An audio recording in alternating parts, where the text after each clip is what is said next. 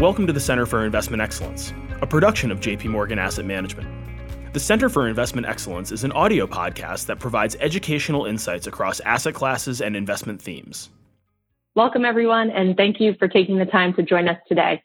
My name is Catherine Pasqualone, and I'm a client advisor within the North America institutional business here at JP Morgan Asset Management. I'm pleased to introduce my colleague, Paul Quincy, our head of global equities. Over the next hour, we're going to shed some light on what we're seeing in the market and how it's impacting global equities. In order to facilitate this discussion, I'm going to pose some questions that I've prepared for Paul. So Paul, why don't we jump right in? Your team meets quarterly to discuss what we're seeing in the market and our outlook for the next 3 to 5 years. Can you talk to us about the recent quarterly strategy summit and some of the conclusions that have been drawn from this meeting? Sure, I'll be happy to. Thanks, Catherine, and hi to everybody. First of all, what is our quarterly strategy session? So in global equities, we are investing actively in all three regions, Asia, Europe, and the US. We based everything on fundamental research, but our portfolio teams will focus on one part of the world's market and take their own decisions. So they're not always going to agree on everything, and they don't have to either. But we do think there is a value in getting the teams together once a quarter to share their ideas on the big trends, the best opportunities, the biggest risks. And we did it this time on March the 24th. At that point, the S&P was a little bit off the lows, but still almost 30% below where it had been a month before. As a few weeks have passed since then, and one can almost begin to get used to what we're dealing with here, it's perhaps worth remembering the scale of the shock to markets that we had just seen was truly of historic proportions. We had the fastest 20% drop in US equity since the Great Depression. We were experiencing the highest volatility in equity markets ever, higher even than we saw in 2008. And frankly, I never thought we would live through that kind of volatility again. We saw, of course, as you know from calls earlier with Bob Michael, there's much pressure on the debt markets as in 2008 when the entire health of the world's banking system was in question. And all of this really came from nowhere. So whereas in the great financial crisis, markets had peaked about a year before the crisis really intensified in September 2008, the failure of Lehman Brothers. By that point, the S&P was already down around 15%. Some of the problems were already in people's minds. This time, U.S. equities had hit a record high on February the 19th. Just 20 trading days later, stocks had lost a third of their value. So it was an incredibly dramatic backdrop to the discussions. I'd say we had three conclusions. The first was that markets are attractive. Now, for every one of these sessions, I ask each of the 30 portfolio managers what they think about markets, and I give them one of three choices. Better than average returns from here, average or below average, just to keep it simple. And 90% of the group this time said they thought market returns would be attractive from that starting point. I've never seen such a strong consensus as that. And I think there were two sort of forces behind it. One, reading that sentiment, which is a good contrarian indicator, at least in the near term, was incredibly negative. Giri Devulapalli in our team in New York, for example, measures what the market thinks about the stocks in his portfolio based on sell-side target prices and momentum and stuff like that. He go from record complacency to record panic in just a couple of weeks. And we saw similar things around the world. So investors had already got very scared and very nervous. And secondly, valuations. Valuations were pretty reasonable in most markets around the world and actually downright cheap in some. So reasonably positive on markets taking a 2 to 3 year view, whilst recognizing in the short term things are still very difficult. Secondly, opportunities for stock selection within markets, very high. Tremendous stock dispersion, tremendous dispersion in fundamentals, and as we'll get onto a little later in the call, tremendous dispersion in the way stocks were being priced. All that suggested great opportunities for active managers that could get that right. And thirdly, sort of balancing this, incredibly high near-term risks. So we were dealing with not just a slowdown, but a shutdown. And while at that point, the monetary and fiscal response was still unfolding, it was already very impressive, of course. Central banks bought $1.4 trillion worth of securities in March. That's 5 times the previous monthly record. But for companies facing a collapse in demand, and particularly companies with stressed balance sheets, the worries are very, very obvious. So investors were looking at taking advantage of some of the situations, but still very cautious about doing so. So markets attractively priced, great opportunities within markets, but a tremendous amount of stuff to get through in the short term. Great. That's helpful, Paul. So obviously a lot of opportunity and runway given the drawdown, but can you talk to us about how the crisis has sort of been impacted by region. Are there opportunities in certain areas relative to others that the team is talking about? Yeah, so as I mentioned at the beginning of the call, we are investing in all three of the world's regions. This is a truly global crisis. Of course, it looked for just a week or so as if this was something that was all about China, and clearly it's far from that. I would say by region, Europe has been the worst hit, which is partly the severity of the pandemic there, partly some of the existing structural issues and slow growth, and partly just micro factors, not macro. The best performing industry throughout this has been, of course, technology. Well, 75% of the world's technology stocks are in the US. Europe has only 5%. So the mix of industries available to you when you invest in Europe just doesn't help. At the other end of the scale, Japan is a place where the shutdown has been less aggressive. And of course, China, ironically, given this is where the pandemic started, then Chinese stocks are down around 6% year to date, thanks to an incredibly rapid and severe response, which apparently has been effective, and also very aggressive government intervention in markets as well. But I think over the regional differences, it's really the industry that matters much more.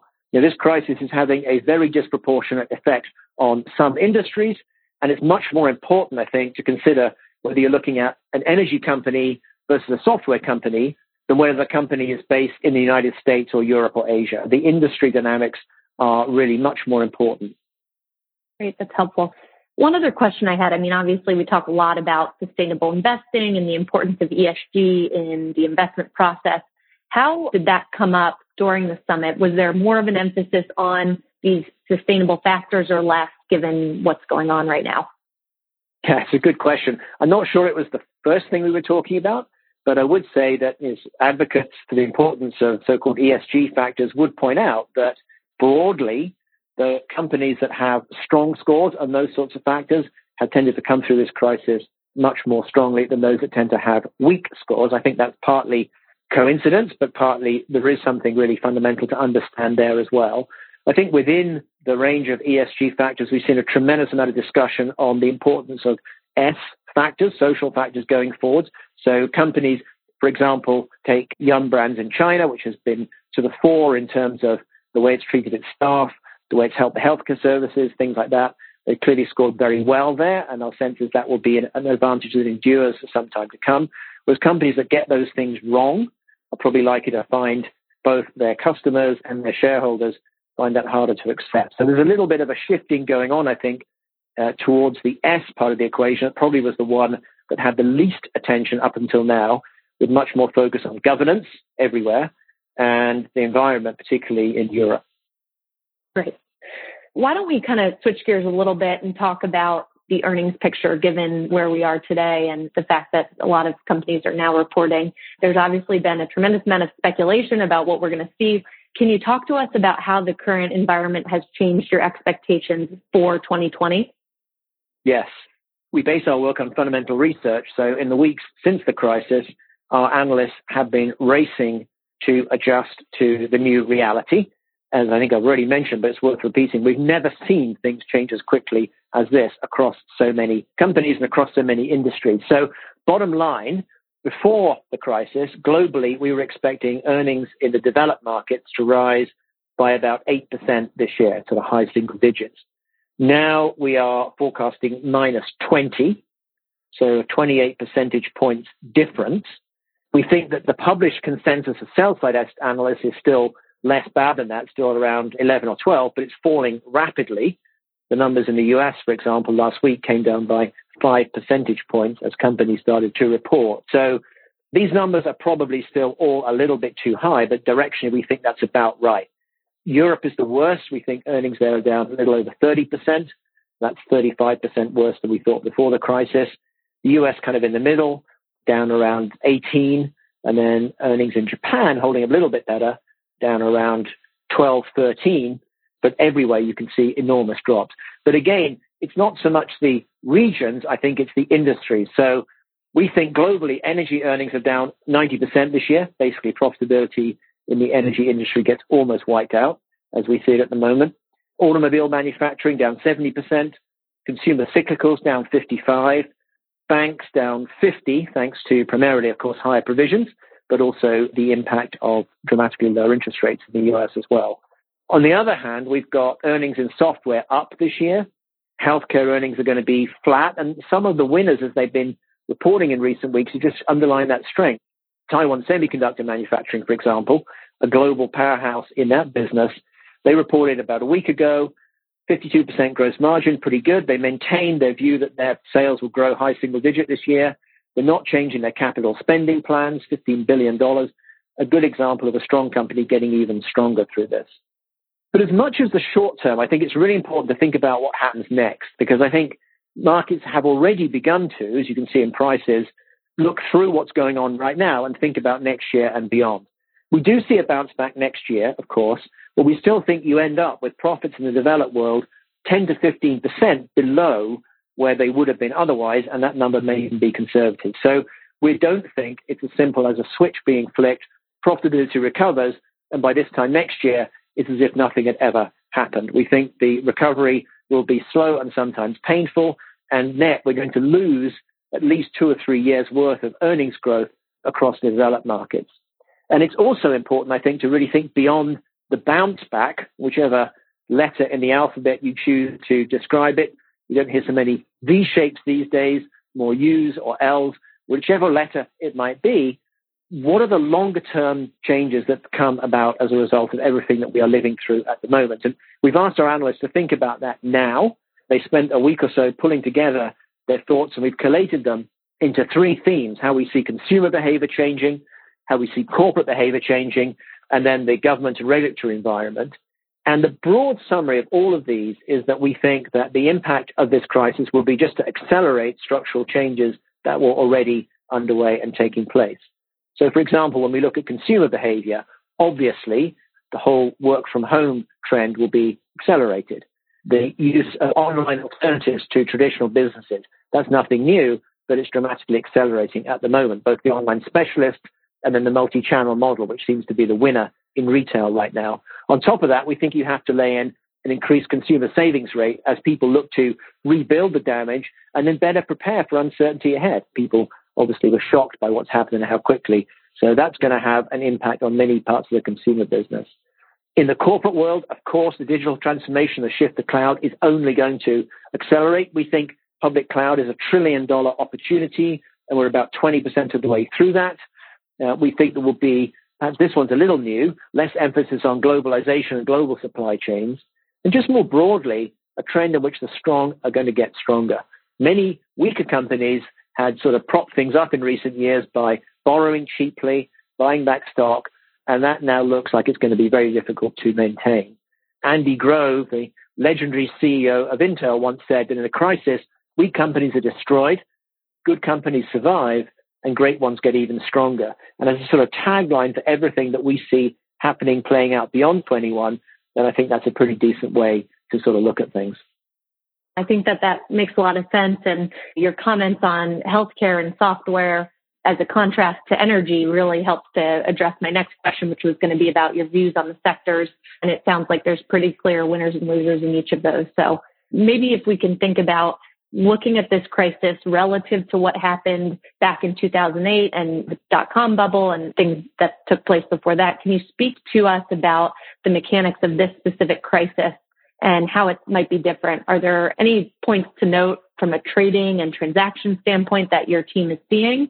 And then maybe we can talk a little bit about how the transition to the work from home has been for everyone, because certainly it's been an adjustment, but would love to get any anecdotes that you have and could share with the group. Yeah, no, I would, but I would actually like to go back, Catherine. So we talked about the earnings, but in terms of actually deciding what to do, there is another hugely important part of all of this for investors, which is the prices that you're paying, right?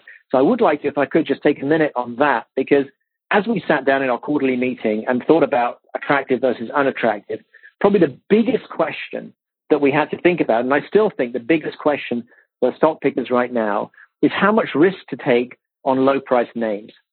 Now, for some investors who are just committed to owning always the best companies, the growth companies, that's not relevant. For other strategies that are more flexible, and particularly for value-based investors, thinking that through is really important. Because when we look at the markets around the world, then one of the most striking features is that the gap between stocks that are high-priced and stocks that are low-priced is wider than we have ever seen. Now, our records go back 30 years or so. If we look at external research and some of the stuff that we get, then you can see people putting together a 100-year history of how stocks are priced within markets. And even then, you struggle to find a time at which the gap between stocks the market likes and the stocks the market doesn't like has been as wide as it is today. It's even wider than in March of 2000 at the peak of the internet bubble. Again, a level of differential pricing I thought we'd never see again, and yet here we are looking at it now. There's a very big difference, of course, between what we're looking at now and March of 2000. Back then, the anomaly was that the high-priced stocks were really, really high-priced, right? So if you look at global equities, the top quintile of companies on average were trading at 45 times earnings. Typically, they trade at more like 25 to 30. And within that, there were some even more extreme types of prices. That ended very badly. Many of those companies turned out to be not that great. And when those not great businesses met a recession, particularly the ones that were leveraged, there were some pretty epic failures and those stocks collapsed. And the great opportunity for stock pickers then was to avoid them. That is not what we are seeing right now. The highest priced companies look a little bit rich, but nothing exceptional. You think you pay around 30 times for the highest quintile globally versus that average of 25 to 30. There's also some incredibly good companies there, right? They've got tons of cash and they're generating tons of cash. So just in the US, you take the FANG stocks and Microsoft, they generated almost $200 billion of free cash flow last year. So that is not the problem. It's the lowest price stocks now that really stand out. When we looked at the lowest price quintile globally at the end of March, we were looking at about 6 times earnings. That's about half the usual type of price. Now, since then, the stocks have bounced a bit and also the earnings have come down, but you still see this enormous discount for risk and uncertainty playing out across every single market. And thinking that one through and deciding what to do, is that an opportunity or is that just a source of risk because these companies are really, what somebody wrote in the journal yesterday, more like call options at this point rather than stocks.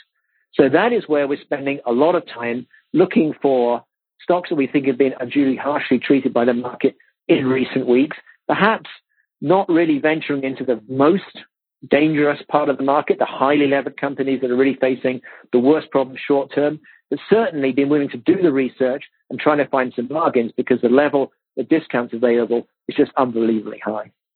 So I thought it was worth coming back to that because actually that's sort of one of the big things that we're talking about and discussing right now and plays into whether we think clients should be looking at value strategies as well. Now, in terms of the crisis, so managing through periods of bad markets, I guess, is just part of being in the equity business. I've been doing this for a while now. My first crisis was the crash of 1987 when I was 6 months into my career as a portfolio manager, about 3 years into the business. So that was certainly a memorable one. And there have been many since then. And when I think about this crisis, it has both familiar and unfamiliar aspects to it.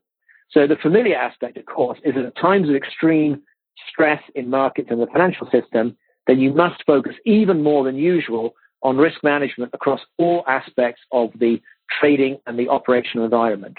The counterparty risk, prime broking risk, securities lending agents, all these sorts of things, you've really got to make sure you know exactly what's going on. You also have to deal with markets that are less liquid and much more expensive to trade, even at a time when you have higher volumes of equity to trade yourself. You have to think about liquidity management too, particularly in open-ended funds if you're facing redemption. The key to all of that, of course, is preparing in the good times and learning from past experiences, and then stepping up your surveillance and your sharing of ideas during the crisis itself. So we've been having daily calls with our risk team across asset management. We've been having daily cross-market calls to compare notes between the different investment teams, sharing ideas and trying to identify problems. I would say this time, we've seen very few issues for equity investors aside from more expensive trading. Now that happens, right? So the spread on a typical name in the S&P 500 went from 3 basis points in February to more than 20 basis points at one point in March. We're now back down to 10, but they still remain, spreads there remain elevated. And then liquidity is down a lot as well. So top of book, liquid position sizing running about half where it used to be. So to trade a 2% slice of the Russell 2000 been costing about 50 basis points this year. That's about twice normal. We saw 90 basis points at times during March. It was costing more to trade US small cap stocks than trading famously illiquid markets like Greece or Austria in Europe, stuff like that. So that's been something to deal with. But the action taken by the Federal Reserve, I think also all the years that have gone into strengthening the capital position of the financial system since 2008, we haven't yet, fortunately, seen any serious counterparty issues, that kind of risk across our business. Also, interestingly, redemptions have been very, very modest. We saw a little bit of money out in March from our open-ended funds as the sort of fear spread through markets. That's actually turned around recently. We've seen money coming into many parts of our business, particularly strategies like equity income and large cap growth in the US, our international focus strategy, global emerging markets. We've seen clients continuing to add to those, and the flow picture has been very, very mild by past standards. We see many institutional clients rebalancing into equities. So that's been perhaps less of a feature than in previous crises. But what is new, of course, are the health issues and the need to dramatically change the work environment. And it's hard, looking back on this and thinking about the call, by March 23rd in Asset Management, we were close to 100% of people working out of the office in Europe and the US. So in 7 days, we went from everybody in to more or less everybody out. Of course, we had some practice in that Asia had moved to a split working system about 6 weeks before that, given the earlier appearance of the virus there. And that need to adapt to working from home coincided with the busiest time we have ever had in equities. So as portfolio managers look to mitigate risk in the early stages of the downturn, we were running at trading volumes running at 3 to 4 times through our desks, and all of that had to be handled remotely. I think it's a testament to the incredible progress made in terms of technology that we were able to do that with minimal disruptions.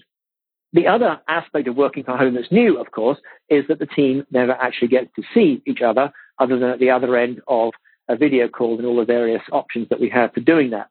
And that's working well, but we found it's important to just make sure we pay attention to the soft things as well. So each team has been organizing events that are supposed to be a bit more fun, recognizing that working from home through a crisis is hard, it's grueling, it gets boring for people, and it can be very stressful. So whether it's social events at the end of the week, whether it's our emerging markets team doing a daily quiz when their markets close, whatever it might be, we've done global equity town halls to try and make sure everyone's connected, just trying to make sure that everyone feels connected to each other at a time when there's an awful lot going on in a very different type of reality to the one that we're used to. And the company, too, has been thinking hard about the need to look after people, to think about wellness, and make a lot of resources available for people who are having a tough time. Because, of course, for many people, this is extremely difficult personally as well as professionally, and we really try to remember that. So that's the part that is new in terms of dealing with this crisis and completely different to anything that we've seen before.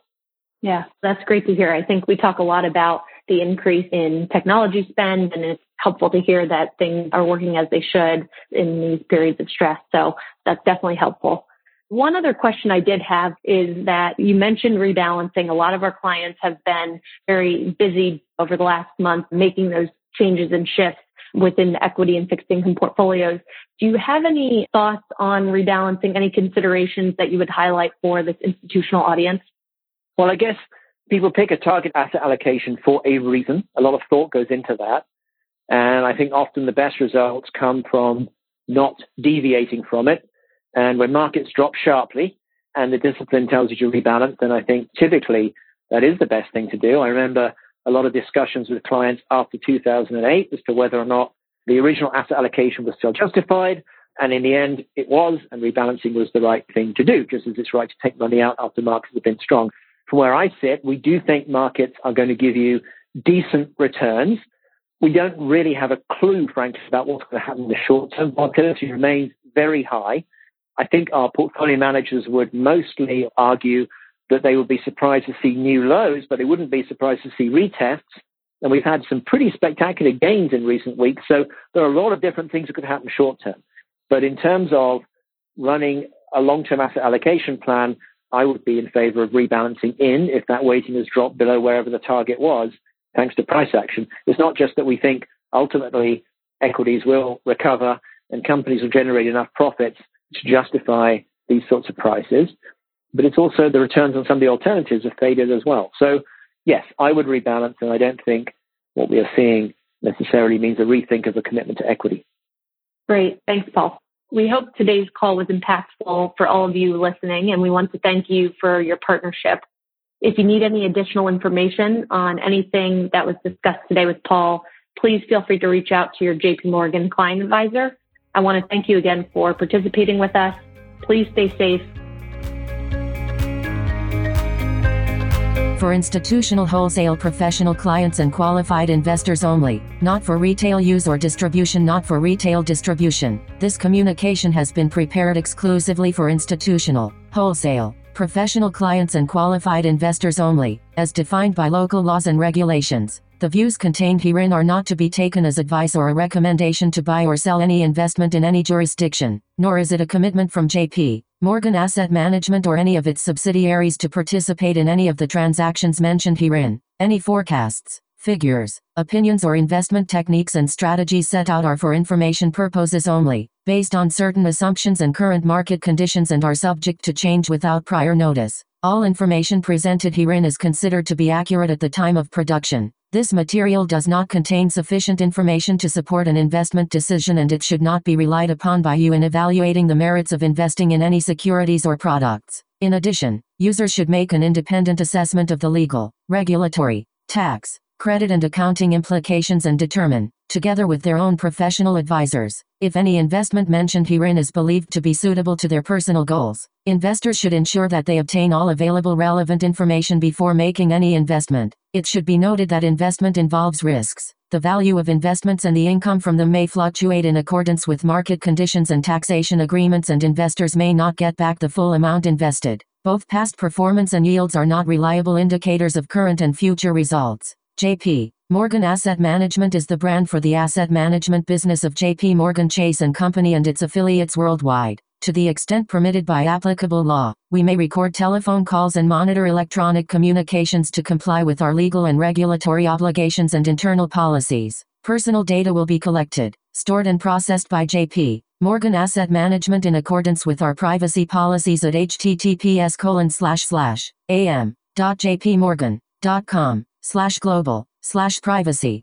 This communication is issued by the following entities. In the United States, by J.P. Morgan Investment Management Inc. or J.P. Morgan Alternative Asset Management, Inc., both regulated by the Securities and Exchange Commission. In Latin America, for intended recipients' use only, by local J.P. Morgan entities, as the case may be. In Canada, for institutional clients' use only, by J.P. Morgan Asset Management, Canada Inc., which is a registered portfolio manager and exempt market dealer in all Canadian provinces and territories except the Yukon, and is also registered as an investment fund manager in British Columbia, Ontario, Quebec and Newfoundland and Labrador. In the United Kingdom, by J.P. Morgan Asset Management, UK, Limited, which is authorized and regulated by the Financial Conduct Authority. In other European jurisdictions, by J.P. Morgan Asset Management Europe S.A. Grave RL. In Asia Pacific, APAC, by the following issuing entities and in the respective jurisdictions in which they are primarily regulated: